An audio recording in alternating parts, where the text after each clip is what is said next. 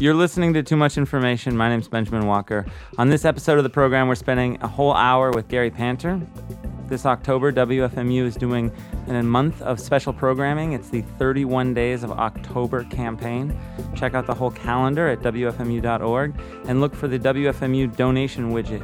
Every show has one on their playlist page. Gary Panter is a painter, a cartoonist, a designer, a teacher, a musician, punk rocker, and I'm here in his studio, and I've already seen like a billion things we could spend hours talking about. But what's brought me here today is the release of one of Gary Panter's comic strip opus, Dal Tokyo. Thanks for having me over, Gary. Yeah, thanks for coming. Now, you've spoken many times about what kinds of sensibilities you bring to various media, like painting and cartooning. You say that, and you've also talked about how as a consumer, one should approach these media, like paintings should be viewed on the walls, and comic books, you say, should be read in bed.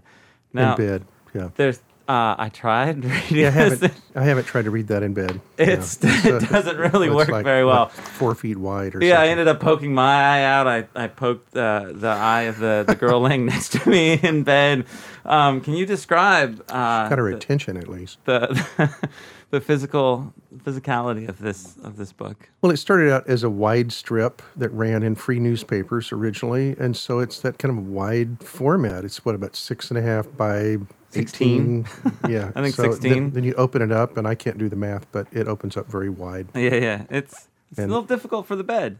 And it's a strange book anyway, so yeah. I don't know where you're supposed to read this book. It's a project that spans decades. It officially starts in the mid-'80s and wraps up 2007, 2008. But it's something that you've talked about that's been in your head for years. I mean, even before starting it. And I'm curious, if you think back to the very, very beginning, how did you first remember talking about it? I have a friend from Sulphur Springs, Texas, where I grew up, and we were the weirdos in town.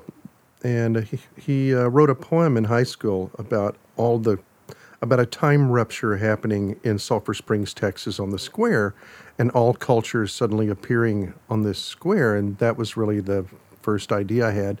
After I got out of art school, I got a job as a janitor, and to keep myself amused, I started imagining that all the desks in the building were city blocks, and so I started really building Dal Tokyo out of my janitor job. Some places had, a lot of paper clips on the floor, by the trash can. That became, a dump yard for scrap metal. And so it was a place first. It's a place, yeah. That was the idea, was that that Texas and Japanese people had settled on Mars, and there was like a long-standing colony. And then after that, it becomes kind of invisible, because if you're in a long-standing colony and you can breathe air, then you could be anywhere pretty much. Yeah. The folks at Fantagraphics give us a condensed, simpler description. Jimbo and my other characters live on Mars in a well-established planet-wide sprawl of a city that was founded by the Japanese and the Texans. And in your books, Jimbo's Inferno and Jimbo in Purgatory, your characters also mix it up in this world of Dante. And I'm wondering what sort of separates those from the place of Dal Tokyo. Well, in my mind, they're all on Mars. Is it fair to say that this is the capital city of Gary Panter land? Of my cartoons. All my characters live there, or they live in magazines that are there, and so on. Yeah, everything's in, pretty much. I tried to do a strip that didn't take place on Mars, but then Mars started creeping in, so I guess it's all on Mars. So basically, starting from you thinking about, as a janitor, building this world, this has kind of been the site where it all takes place. Yeah, I bored my friends to death with it for years before I got the place to draw it. I started drawing it in '83 in the LA Reader, but I invented it in about '72 or '3 and blabbed about it to my teachers and friends. So I felt obliged to actually do it so I could prove to them I wasn't just driving them crazy, And, yeah. People have been waiting for this book, this collection to come out for many years. But I think, again, as you just said, that this place sort of is, we get to see this place in your books.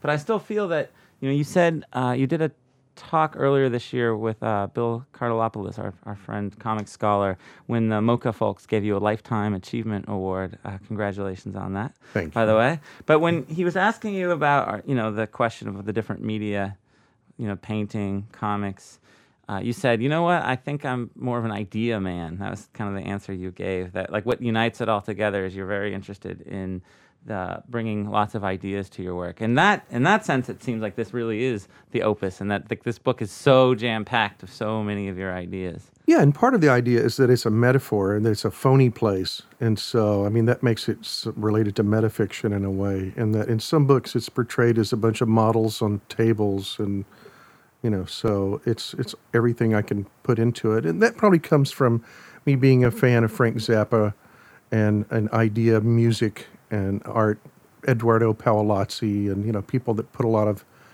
reading lists in their art, Yeah.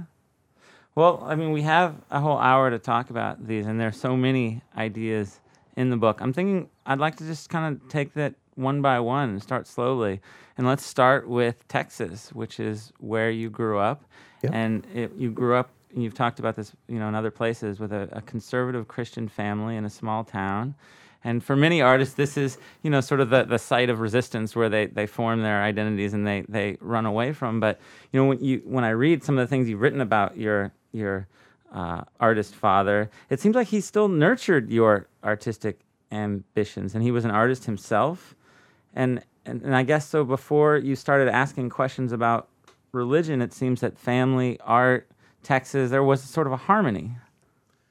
Yeah, I mean, my parents were very young, and in my first 5 years, we lived in a house trailer and moved around a lot, and my father was oil painting in the house trailer, and my mother and him were fighting about the oil paint all over everything and him staying up all night because he was an obsessed artist, which he kind of had to give it up to raise 3 kids. And so over time, he did less and less art. But I knew that it was an obsessive thing with him because he would return to it sometimes. And so, yeah, I was encouraged to be an artist, but then my art turned strange, and which bothered him. But he was still supportive of being an artist, but he had to suffer a bit. Yeah, in your monograph that Picture Box put out a few years ago, there's a few images of your father's paintings. You describe them as cowboy paintings, and it seemed like he had his own mythology going on in a world that he was working on. Yeah, he's been painting my whole life. He's been painting 2 kinds of paintings. One kind of painting is like the cowboy paintings that have like a dimensional space and like the view through the window, and then the Native American paintings that are flat and outlined, very much like, Woody Crumbo or artists like that from the 40s or 50s, which I'm not sure how aware of that he is. But he would always jump back and forth and not really maybe think about it too much. Just this was the next idea he got. And he's a devoted painter. He always has a little studio in his backyard, and he sits out there breathing the oil paint fumes, and he seems to be doing okay. He's just turned 85. He's painting away. When you were a kid, when you thought about, you always say that you identified as an artist early on. Was it this idea of an artist coming from your father, or an idea of an artist in opposition to that? No, it was absolutely coming from my father. I mean, just watching this guy make stuff. There were books lying around that there were his textbooks from college. He minored in art. And kind of horrifying anatomy books and things, Vesalius engravings and things. Those were laying around my whole life. And so in some ways, like, what I got from him as an artist did kind of influence, even the grotesqueries in my work. And, but, I think he didn't realize that would be the thing I would emphasize, would be the weirdness. When I think about Texas Christian fundamentalism, I think of, hardcore Christianity, the evangelicals, or maybe something more scary like David Koresh. But your father, so he's into art. He has these men's magazines around. He got to have comic books around. He would dress up as a clown and climb on the roof of his store. What kind of fundamentalism is this? Well, he was serious. I mean, I guess that was separate. I guess in a lot of fundamentalism, however serious it is, people still watch television, still go to football games, still look like normal Americans, even though they're probably supposed to be wearing sackcloth and ashes. And But, you know, it was a Well, serious... there's definitely some divorce themselves from American culture fundamentalists too, though. Right, but now they wear T-shirts, you know, like kids will like look like every other T-shirt except they've got a T-shirt with a big cross on the back, you know, like Teens for Jesus and stuff, you know. Or my friends on Facebook are talking about the controversy of cheerleaders wanting to put scriptures on the banners that football players jump through, you know, and stuff like that. So these are still big, important issues in Texas and, you know, and elsewhere. I mean, my mom became a born-again Christian when I was young, and, you know, it was definitely no television, a real sense of trying to divorce ourselves from Satan, the big popular culture. But it doesn't... Can you talk a little bit more about, like, so when you think back to this, you know, hardcore Christian upbringing, what sort of defined it as Christian for you?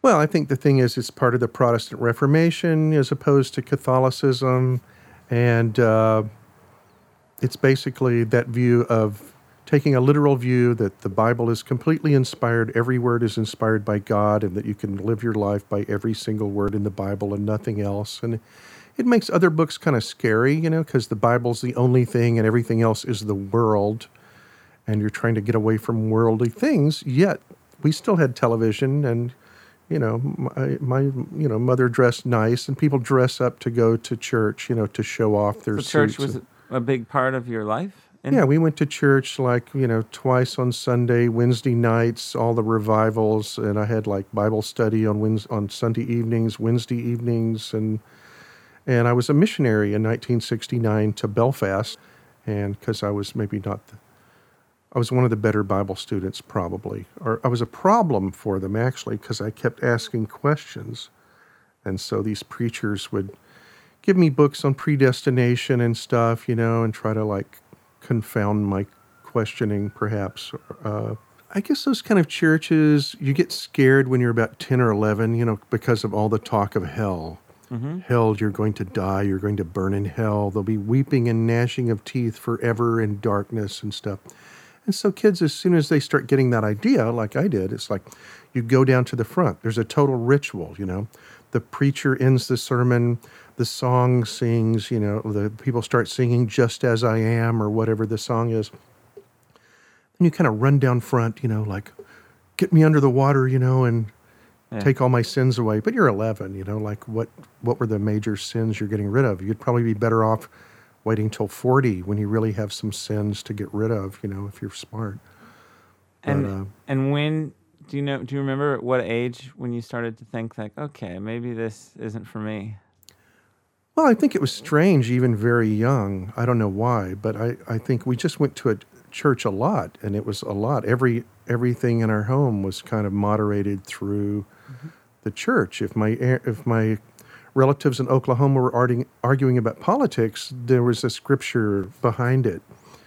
And no, it's all about like, this life is a phony life. It's just a test. You better have the right password to the next life or you're in trouble, you know. So people are desperately trying to figure out how to get in good with God and stay in good with God so he'll not kill us off with our short little pathetic animal lives, you know. But you were a star Bible student, so you had sort of worked, you know, you had a close relationship with the book. Yeah, I mean, I know the Bible fairly well. I can't tell you the verses. I mean, really good Bible students with better memories could tell you the chapter and verse and stuff like that, which I couldn't. But it also made me the obnoxious kid on the playground, you know, yelling at other kids for cursing and, you know, telling them they were going to hell because they were Baptists instead of in the Church of Christ, you know, or they were in those party churches like Methodists and, you know, that God wouldn't take seriously because they weren't suffering enough or whatever it was. They didn't have the magic word. So what age were you when you were like, okay, Dad, Mom, we have to have a talk? I never had that. Well, I never really had that talk. I just went to college and stopped going to church. By junior high school, I got ulcers probably related to church and just not being a good student probably also. I couldn't memorize things. And so no, I went to college. I went to church a couple of times and realized I don't really want to be here. I did like going to Ireland as a missionary, There was a lot of art activity in Belfast, aside from bus burnings and stuff like that. There was a lot of art. There's a billboard campaign with artists all over Belfast, and we went to Glasgow, and I got to see Eduardo Paolozzi sculptures, and it was. So I've always been after art. I mean that. Do you think it would have been harder to break away if you had sort of been stuck living with your parents? I mean, in other words, it seemed like it made it easier going away to art school. Yeah, I mean, I only went 12 miles, but yeah, it it made it a lot easier because I mean, there's not. It was only 12 miles away. Yeah, well, then they moved 100 miles away. I went. We lived 12 miles away. 12 miles away. You should be expected to show up in church on Sunday. No, they didn't know what I was doing over there. They were busy moving to another town, so they moved to Longview, farther away. And I would go there on weekends. I still went to church with them for years. But I would get angry, I would just get angrier and angrier. And really the last straw for me really was, way beyond what it should have been, was probably 9/11 when all the churches got together and prayed, and these churches don't because they're the only true church, and they will not hold hands with the Baptist and the Methodist and Catholics because they don't count. And I just thought, this is wrong and stupid, and I'm not going to grace them anymore with my, questions and stuff, So it's sad. It's sad because my parents would like me to go to church and just say hi to their friends. Yeah. But as soon as the preacher starts talking, I want to kill everybody, and so that's not very healthy. So you talk about yourself on the playground, being the obnoxious Church of Christ kid. But it was, and you talked about your household was sort of everything being filtered through the church. But did you feel like your childhood, your upbringing, was that sort of the dominant force? Yeah, I think so. Okay. But I saw, my parents were young when I was born. We lived in Brownsville, Texas. And so Mexico had a big influence on me. And just seeing the colors of Mexico and the folk art and the print jobs for Mexican wrestlers. And also, we lived across the street from a drive-in movie, so we could see a giant picture across the field all the time, not necessarily hear it. And we often went to the drive-in movies, which was a giant, source of information. And in 1958, I guess it was, we went to a movie called The Animal World, which featured a giant dinosaur fighting sequence that was, I think, probably made by Willis O'Brien or early Ray Harryhausen. And I had already kind of gotten the dinosaur bug from a visit to a geologist trailer when I was about, 4 or 5 years old with my father when he was in seismography. So dinosaurs stuck. And so in church, in these kind of churches, the explanation is, because the world is only 6,000 years old, is that Satan has put these bones in the ground to fool smart people. Oh. That's the explanation. They're put there to bring high people low. And that just, it didn't make much sense to me. And I was fascinated by these monsters and that they were a real thing. I mean, for a child, it's like, oh, it could eat me. It's giant. It could come and eat me. But thank God it's not around, Yeah. And but it still becomes, and it's a great thing to draw. Yeah. No, in Dal Tokyo, the dinosaurs seemed almost more, with the Godzilla monsters with Japan. But it seems that the dinosaurs really come from Texas. Yeah. In this case, they're like farm animals. They're protoceratops, which really, and most of them are protoceratops, was cows, which are mainly from the Gobi Desert.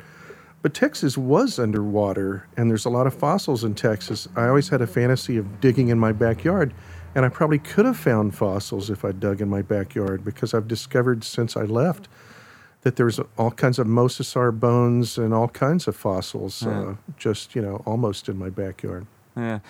So let's talk about Japan in Tokyo, the other half of Dal Tokyo, or the other main component.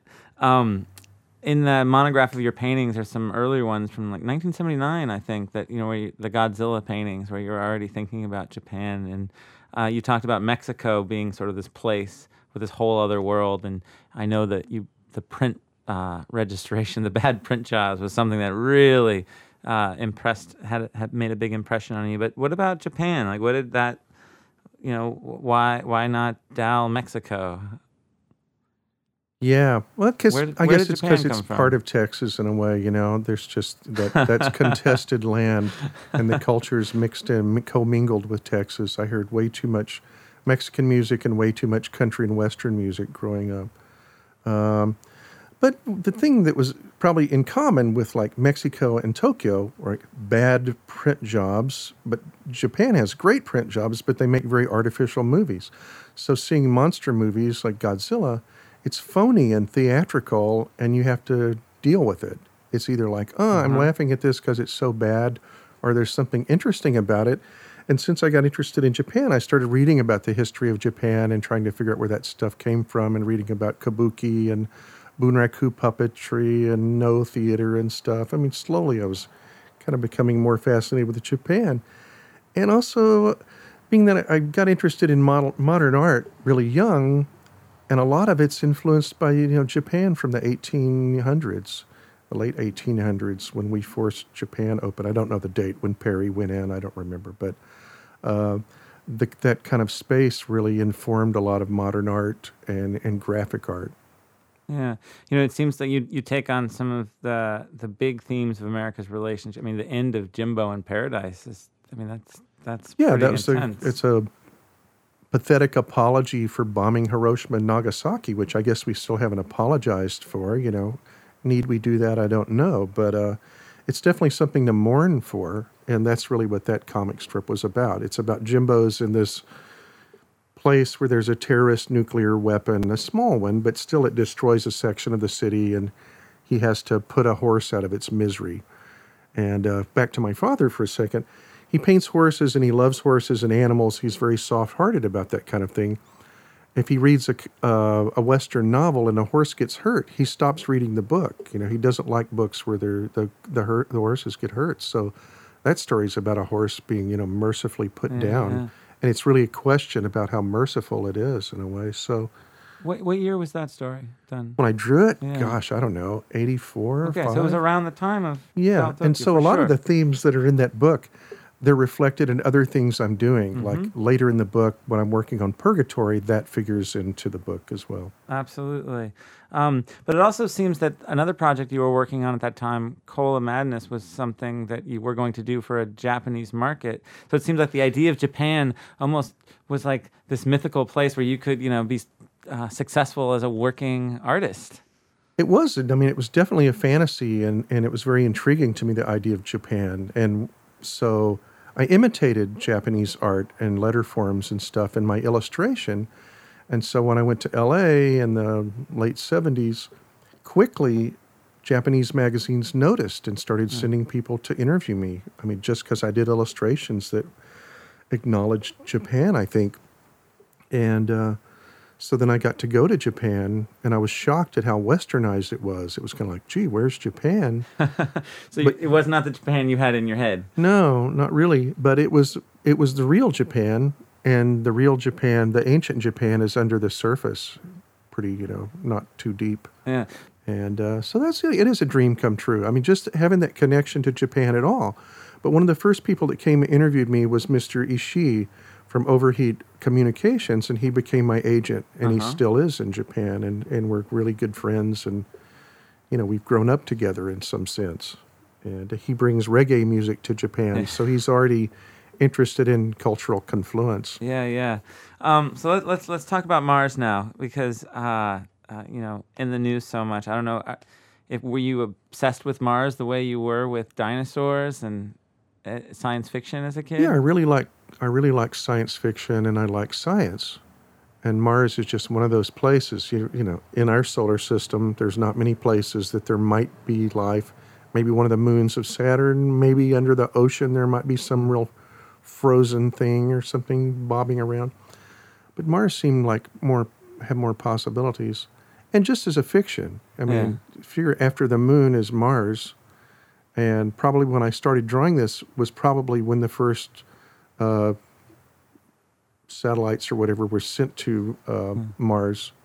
in the 70s, I think, right? Yeah. Have you been looking at some of the images coming down from Curiosity? Oh, yeah. I mean, the one yesterday, I guess, was this gravel bed they think reflects an ancient stream, and there's some, debate about that, of course. But the other one is when the cameras looked up and just looking at the Martian sky, which just, I mean, I was obsessed with Mars as a kid as well, and it seems that the science fiction connection would be the world of Philip K. Dick. I mean, the story that you start to tell in Daltokyo definitely has a connection to the world of Philip K. Dick. It absolutely does. I was introduced in college by my friend Nathan Vinson to Philip K. Dick's work through another friend, Jay Cotton, who's one of my favorite friends. And so we started reading these things, and what got me was that it was a near future. Most of the science fiction I'd read was about people getting in spaceships and blasting off and landing on some planet. You're like Ray Bradbury, Jesus just left a minute ago. He was here. You just missed him, and then the guy flies to the next planet, that sort of thing. But Philip K. Dick, it was about people trying to pay their rent and arguing with things, and you knew this would come true, and it is coming true. I mean, if you write a letter, if you write an email, then it's trying to sell you things based on the things you sent to people, and it's eerie and weird. Yeah, and you're arguing with the appliances in your apartment that they want more money. One of my students did a comic strip about War of the Worlds. He just gave it to me recently.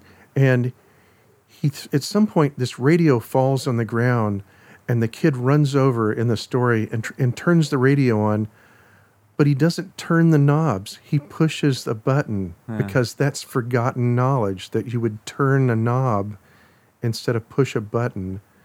And so that's not ancient history, But things are unnecessarily complicated now. I mean, it only takes 2 knobs to operate a radio, really, in your car. Wow. But now, if you're driving, you're totally having to figure this thing out, Like, well, there's 20 knobs on it. There's 20 buttons.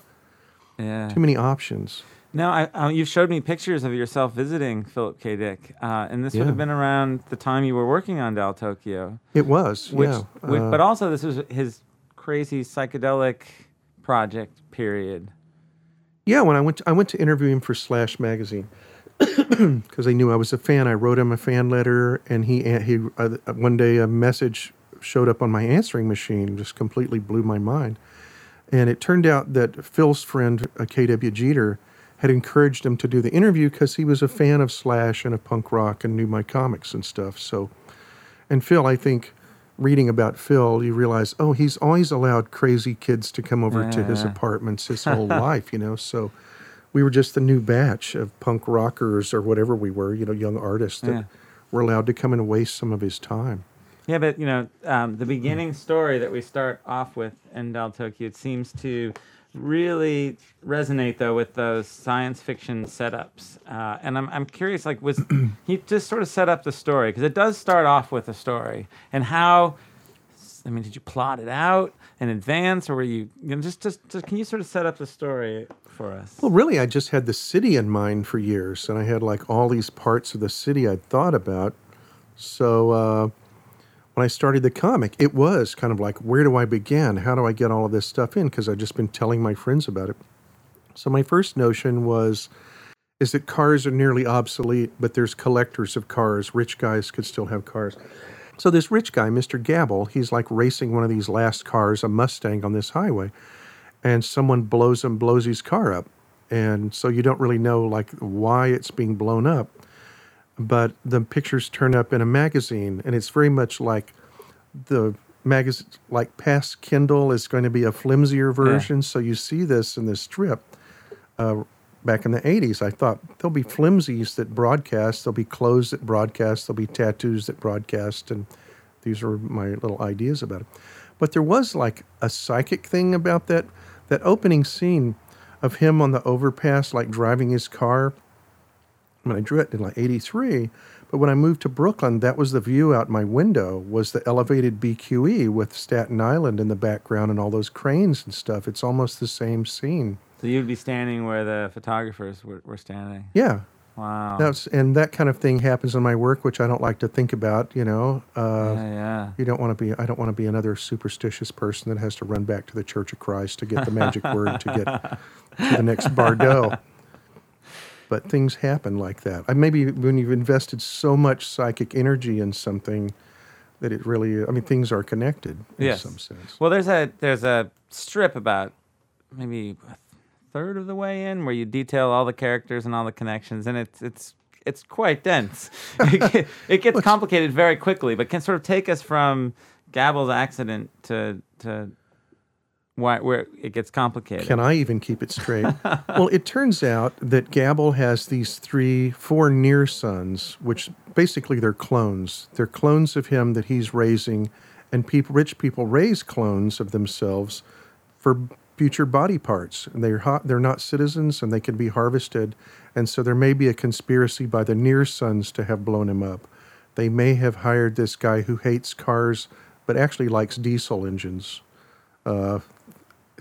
So it's goofy, you know. Yeah, no, and it gets kind of complicated very quickly, and then it kind of eventually explodes. Now, this is moving out of the strip for a second. These are running in the L.A. Reader from 1983, 1984, a magical time and a magical place. I mean, it seems that this was a great place to have your work. Yeah, because I'd waited. I mean, everyone had waited for 1984 for decades already, you know, and then suddenly it was over. But it was a hard strip to draw. Again, it was like a lot to manage. I was trying to have it make some kind of internal sense. There wasn't much money involved. The editor, a very nice person, didn't like it, and it freaked him out because it made no sense and it wouldn't help sell ads, and occasionally it had a boner. Yeah. And dinosaur boners. Yeah. And so anyway, he was threatening to fire me every week, and I was just going like, okay, if you don't want it, just like tell me to stop, I'll stop. But I did it for a year. I did it for 63 weeks. And at the end of the year, I woke up, and it wasn't only because of this, but I woke up one day and half of my hair was on the pillow in one day. It just had fallen out. That nervous condition, was it alopecia nervosa or whatever it's called? And that was humiliating and weird. And I thought, my body's telling me something.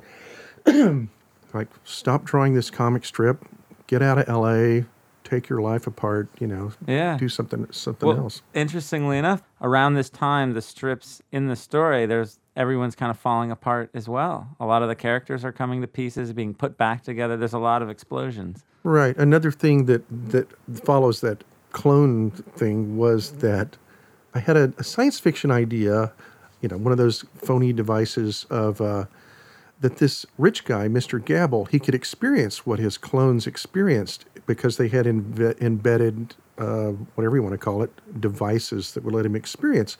And one of them goes to bed with a nurse. When he has this car accident, he has to be put back together, and some of his body parts are taken. And so one of his near sons has an affair with this nurse who's like a kind of a reconstituted alien dinosaur lady who ends up biting him and tearing him to bits. And so then Gabble is rendered again in pieces because he's experiencing everything through his near son. And so then they have to be fused together. And so then there's the 3 sons that are still clones. And then there's the 4th son who's now part of Gabble.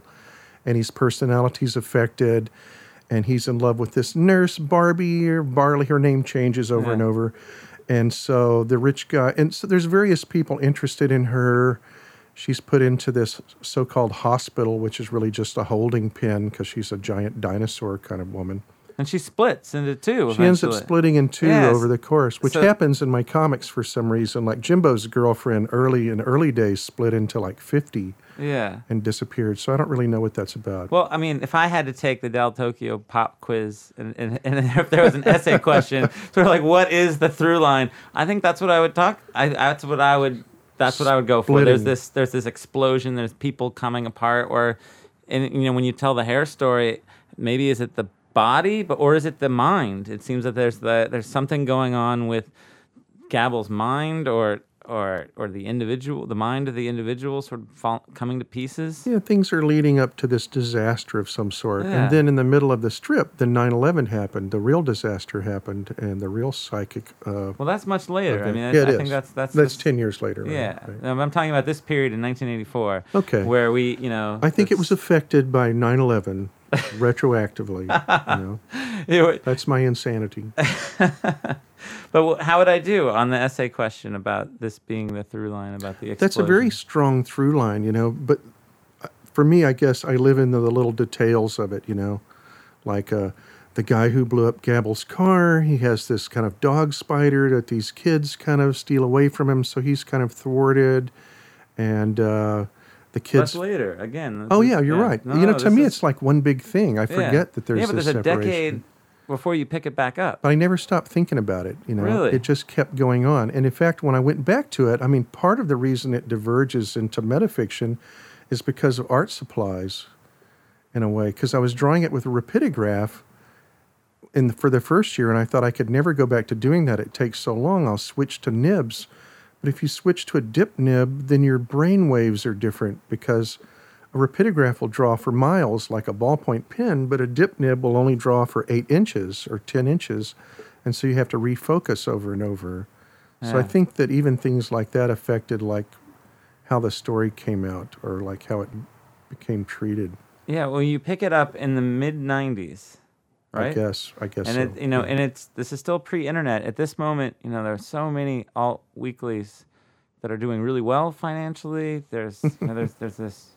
For a minute, yeah. Yeah, no, I mean, it seemed like there was a lot of energy, and especially on the comics page, you had so many good ones from Kaz's strip here, and you had 2 papers. You had the the Village Voice, and then the Alt Press. What was it called? What was the New York? The other? Gee, I don't know what Is it still around? The free New York press. New York Press. Oh, the New York Press in New York. Yeah, Yeah, and yeah. the East Village Other and things. No, but in the mid '90s, there was a. Did you think like, wow, I could do a weekly strip again and get in on this, or were you? Because it ends up in Japan in a magazine called Rhythm. Right. No, it was really, I mean, that moment in the 80s, there were a lot of venues for comic strips, and it went through like the early 90s probably. And there was also mini comics happened and self-published comics happened. And so that was another phenomenon going on.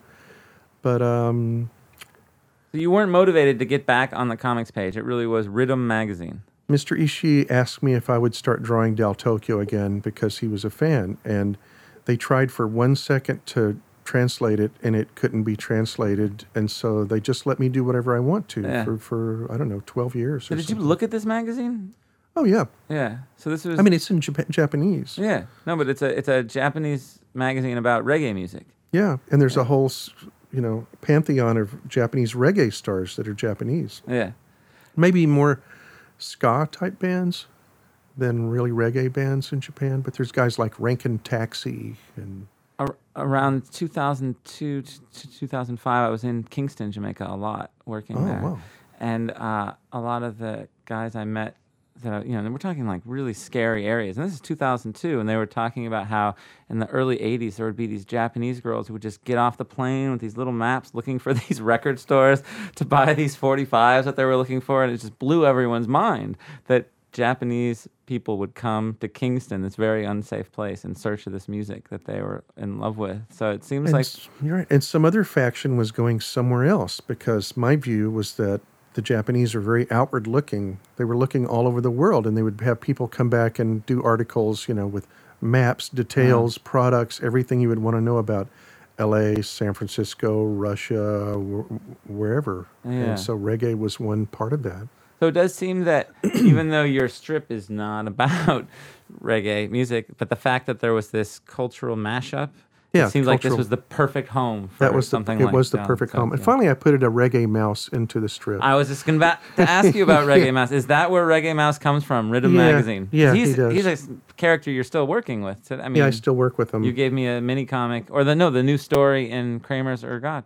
Yep. He's in there. No, I just thought I better put a reggae guy in here. I've been drawing this for a decade. Rasta Mouse. Yeah, Rasta Mouse. He's got a name. I can't remember it. He changed it. A lot of my characters have various names. So I knew it. I knew Rhythm Magazine had contributed to the characters. Now, Mr. Ishii and Rhythm Magazine, this was a major thing, to have a venue to do something insane in. And again, I drew it in L.A., and it was a suspect device. How can we get this out of the paper, Oh, no, we've let it in. And whereas in Japan, they just let me go crazy. Yeah. When they switched to online, finally, then the strip ended. But when you picked it up in the mid-'90s, you didn't really return to the story, per se. I started back with the story, and then I realized quickly that I was interested in metafiction, and doing all the variations. Since I had this freedom, Yes. that I would just explore like what a 4-panel strip could be or a horizontal strip could be. Yeah. And that's the thing. I mean, it's a thing I do. A lot of cartoonists are not experimental, but I'm like one of the experimental guys. So I figured I better experiment. I should get on with it. And did you? So what sort of starts connecting when you have this freedom to do, anything? And it really does vary. I mean, you introduce new characters. Some things disappear. Some come back. The characters start splitting, as we talked about. Did you have a sense of where you were going? Yeah, I did have an idea of like where this. I knew that this through story probably had to do with Barbie and her twin and all of these guys who thought they had a vested interest in her, supporting her in this hospital, and that she would reject them, and that it would be about the guys' competition for her in a way. I mean, that's one of the stories that's being told in this book. It's kind of like guys that think they own girls. It seems that the psychedelic issues come up here, and I'm wondering, were they there all along, like the kids that are following the spider dog? I mean, are they tripping at one point? It's hard to tell from the way I portrayed it, but the kids discover a pile of psychedelic magazines buried in the desert. And they're from a time when magazines can move. So these are like the psychedelic magazines from your dreams. Do you ever have dreams where you go to a newsstand, it's like, oh my God, I can't believe these pictures are moving and they're colors I've never seen before, and I wish I could take them home. Then you wake up. And so it's about tripping. that. They're not. It's just the magazines. They start tripping because there's psychedelic material on the magazines. And so, yeah, they trip for a couple of weeks out in the desert. Okay. And so that's that whole section where everything turns psychedelic for a while. When I got to that part, I was wondering if I had just missed, was the psychedelics there all along? Because it seems that, going back to your own story and when you were young, thinking about imagining the rooms that you're in as a janitor sort of becoming a city, it seems that must connect to some of the early adventures with LSD, no? Yeah, I'm afraid it does. I mean, I really wanted to be a hippie, and I really, desired to know what was out there. And in 1973, I took some acid a friend gave me. It was like a clay cylinder, and I broke it in half, and I took half of it and had an extremely powerful trip. And I went to Dallas with my friend and my electronic music teacher, Shabda Nur, and we went to see Bill Evans play at a jazz club in Dallas, and everyone turned into birds and lizards. And it wasn't altogether pleasant because it was so powerful. And then months later, I took the other half when I was depressed in the winter and just blew the top of my brains out with it, really. I was like terrified for years, and I really had consequences from this trip. And what consequences sort of made it into the world of Tokyo? That thing I said about 9/11 influencing everything retroactively, which I shouldn't think about or go there. But when you go into psychedelic realms and the filters are lifted, anything can happen, and everything that happens isn't always good, especially if you're an ex-Christian with a lot of mental knots. And also this was acid. I mean, on Wikipedia, it seems that this acid was purposely manufactured by the CIA to undo what they'd started with the strychnine and speed in this Orange Sunshine. And it was very painful and horrible, but very graphic. Would I undo it? I'm not sure. But I did suffer from it.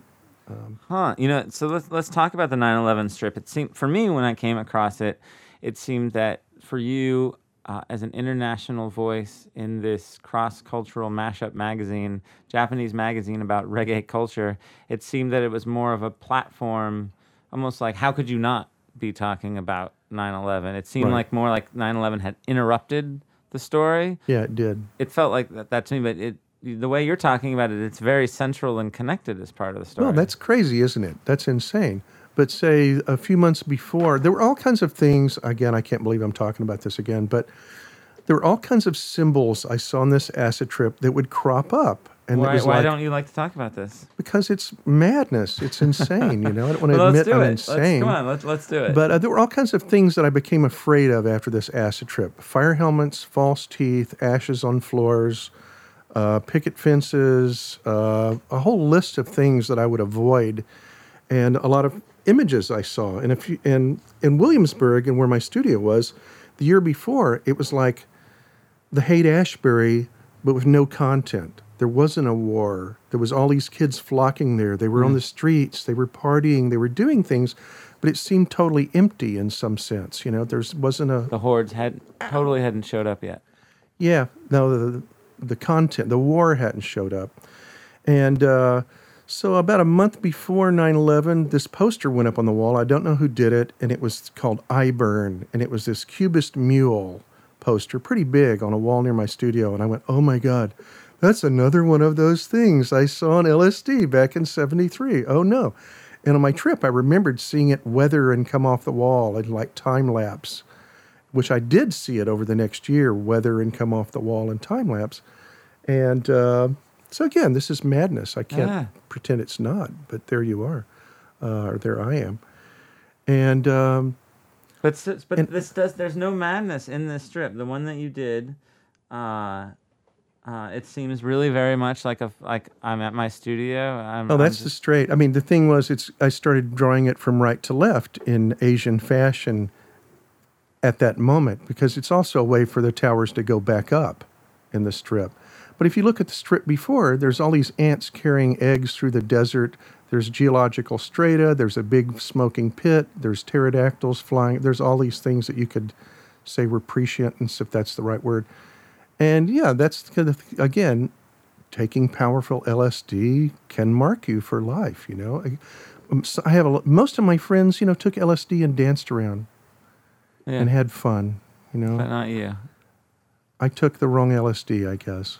You know, it's interesting that the one of the weekly strip motifs that you use is the next always, you know, and which is kind of funny once, you know, it works at the beginning when you actually have a story that we're connecting the strips together. But once you return to it, you know, in the mid-90s, and especially by the 9/11 strip, they're really... I'm rolling dice in a way. I'm writing something and I'm seeing if it like has an effect on the next strip. Again, it became this superstitious thing. There's a point where...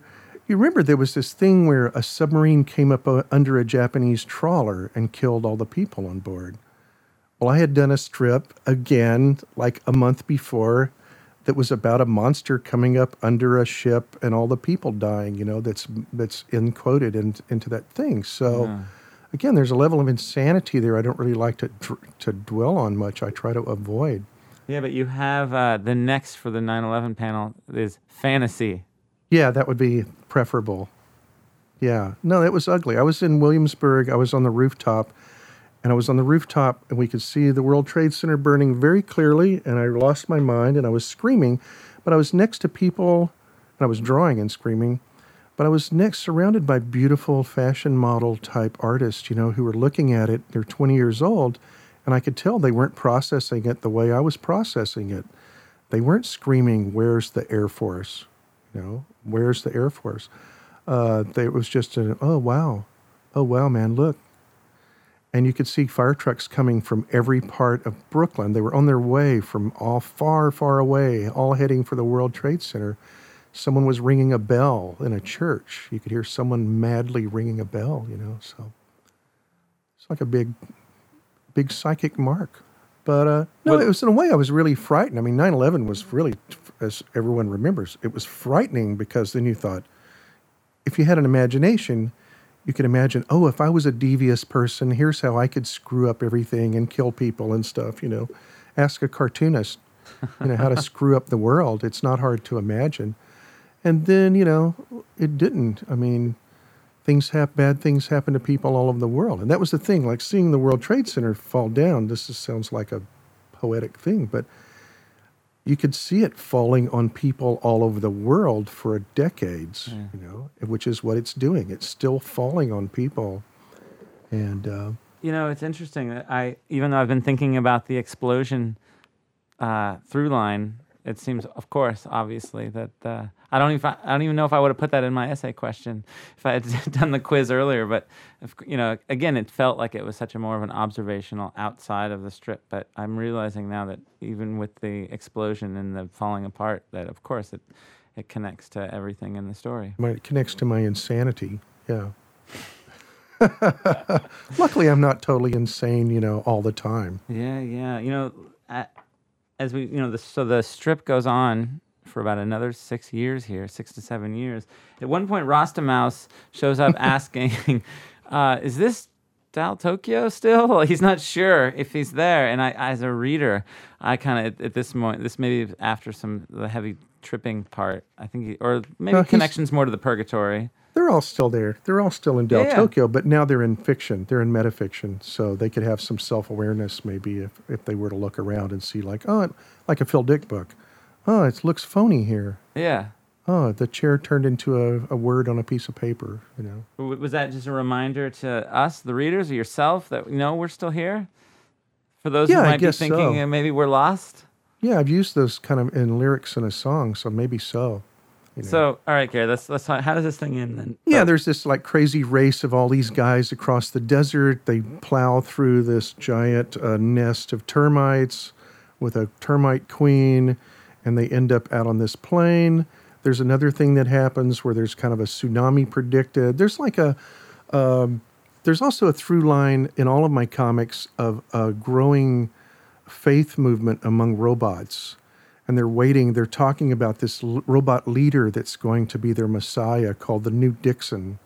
That's not as obvious. No, here. it's not obvious. They're always just mumbling about it. If you look Okay. at my comics, there's always robots talking about the New Dixon all the time. And who is the New Dixon? He's this robot that shows up with his daughter at some point in this story, but there's a flood that you don't see that he's washed away in. So then they have to look for a new Dixon, a newer Dixon.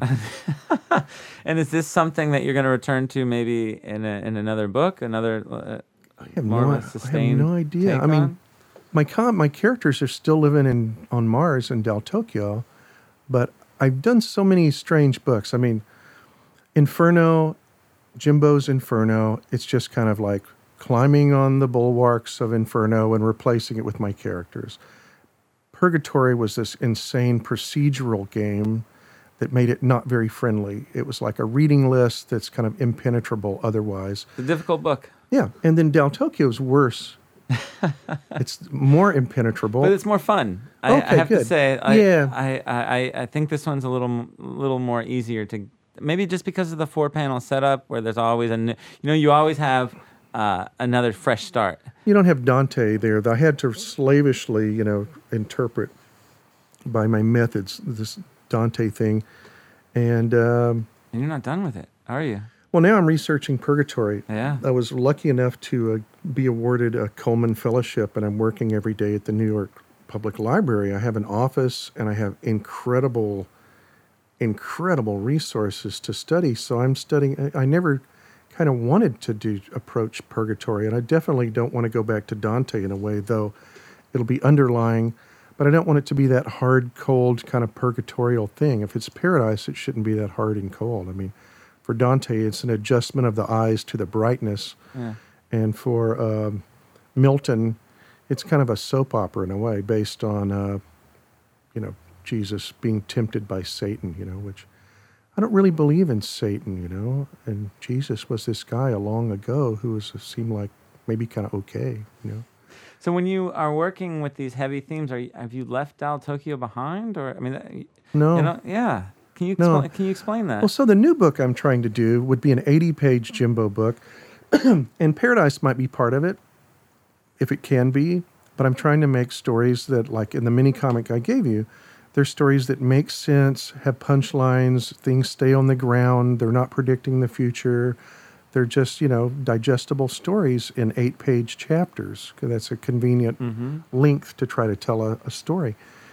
And so that's what I'm trying to do. I'm trying to make a friendlier book the next time out, because I've made very unfriendly books. Yeah, but I'm curious about if you could just explain the connection, how you're not leaving Dal Tokyo behind, because I think that perhaps sometimes it may seem that there are different realms. Maybe it's just that the way they're sliced up into different books, but you're not leaving Dal Tokyo. No, I mean, I've been putting characters for years. And also, it's a science fiction premise. I like science fiction, and I have little silly ideas, about science fiction. And it's a place for me to take them. Like these guys in one of my recent stories, they go out to get to 7-Eleven to get some Love this food, one. and they end up at this weird kind of processing center that issues them these like robot servants that can give them anything, instantly making them addicts to the robot servants. This story is in the latest Kramer's or Got. Yeah, and so, I mean, that's comprehensible. You know Yeah. what's happening, and so that's what I want to do. But it's still Del Tokyo, but it's the focus on each of these little stories has been a different place. It's either Jimbo's living in a billboard, or the reggae mouse lives in a little shack by the sea, or Zipper, the aging punk rocker, has a so-called punk compound out in this place inhabited by early proto-dinosaurs, and it's still Del Tokyo. Well, Del Tokyo has just been published by Fantagraphics. They did a great job. We should talk about the maps, one of the most amazing things in the book. Yeah, and this book never would have happened, but one of my former students, Raymond San, and his wife, Tomomi, organized the whole thing because I couldn't put it back together again. I'd made contradictory numbering systems, and it had all Yes. gotten out of order and stuff. But with their help, they wanted to take it on, and Fantagraphics wanted it, so it came together. But I wanted a map of Del Tokyo to kind of show. There's these vellum pages at the beginning of the book that show a map of Mars, but with real contradictory information. And the contradictory information comes from my premise that people moving to another planet would want to bring memories with them. And so in this scheme, the Tokyo rail system from the 20s is imposed on the planet. The Texas highways up into Colorado and over to New Mexico are superimposed. The seas before, the continents drifted to where they are now are artificially built on Mars. Of course, this wouldn't work because of the terrain of Mars. It really wouldn't work, so it's totally a fictional thing. Well, I hear the siren in the background, and you took some time away from your library work to hang out with us here at the studio today. So thank you for that. It's always fun.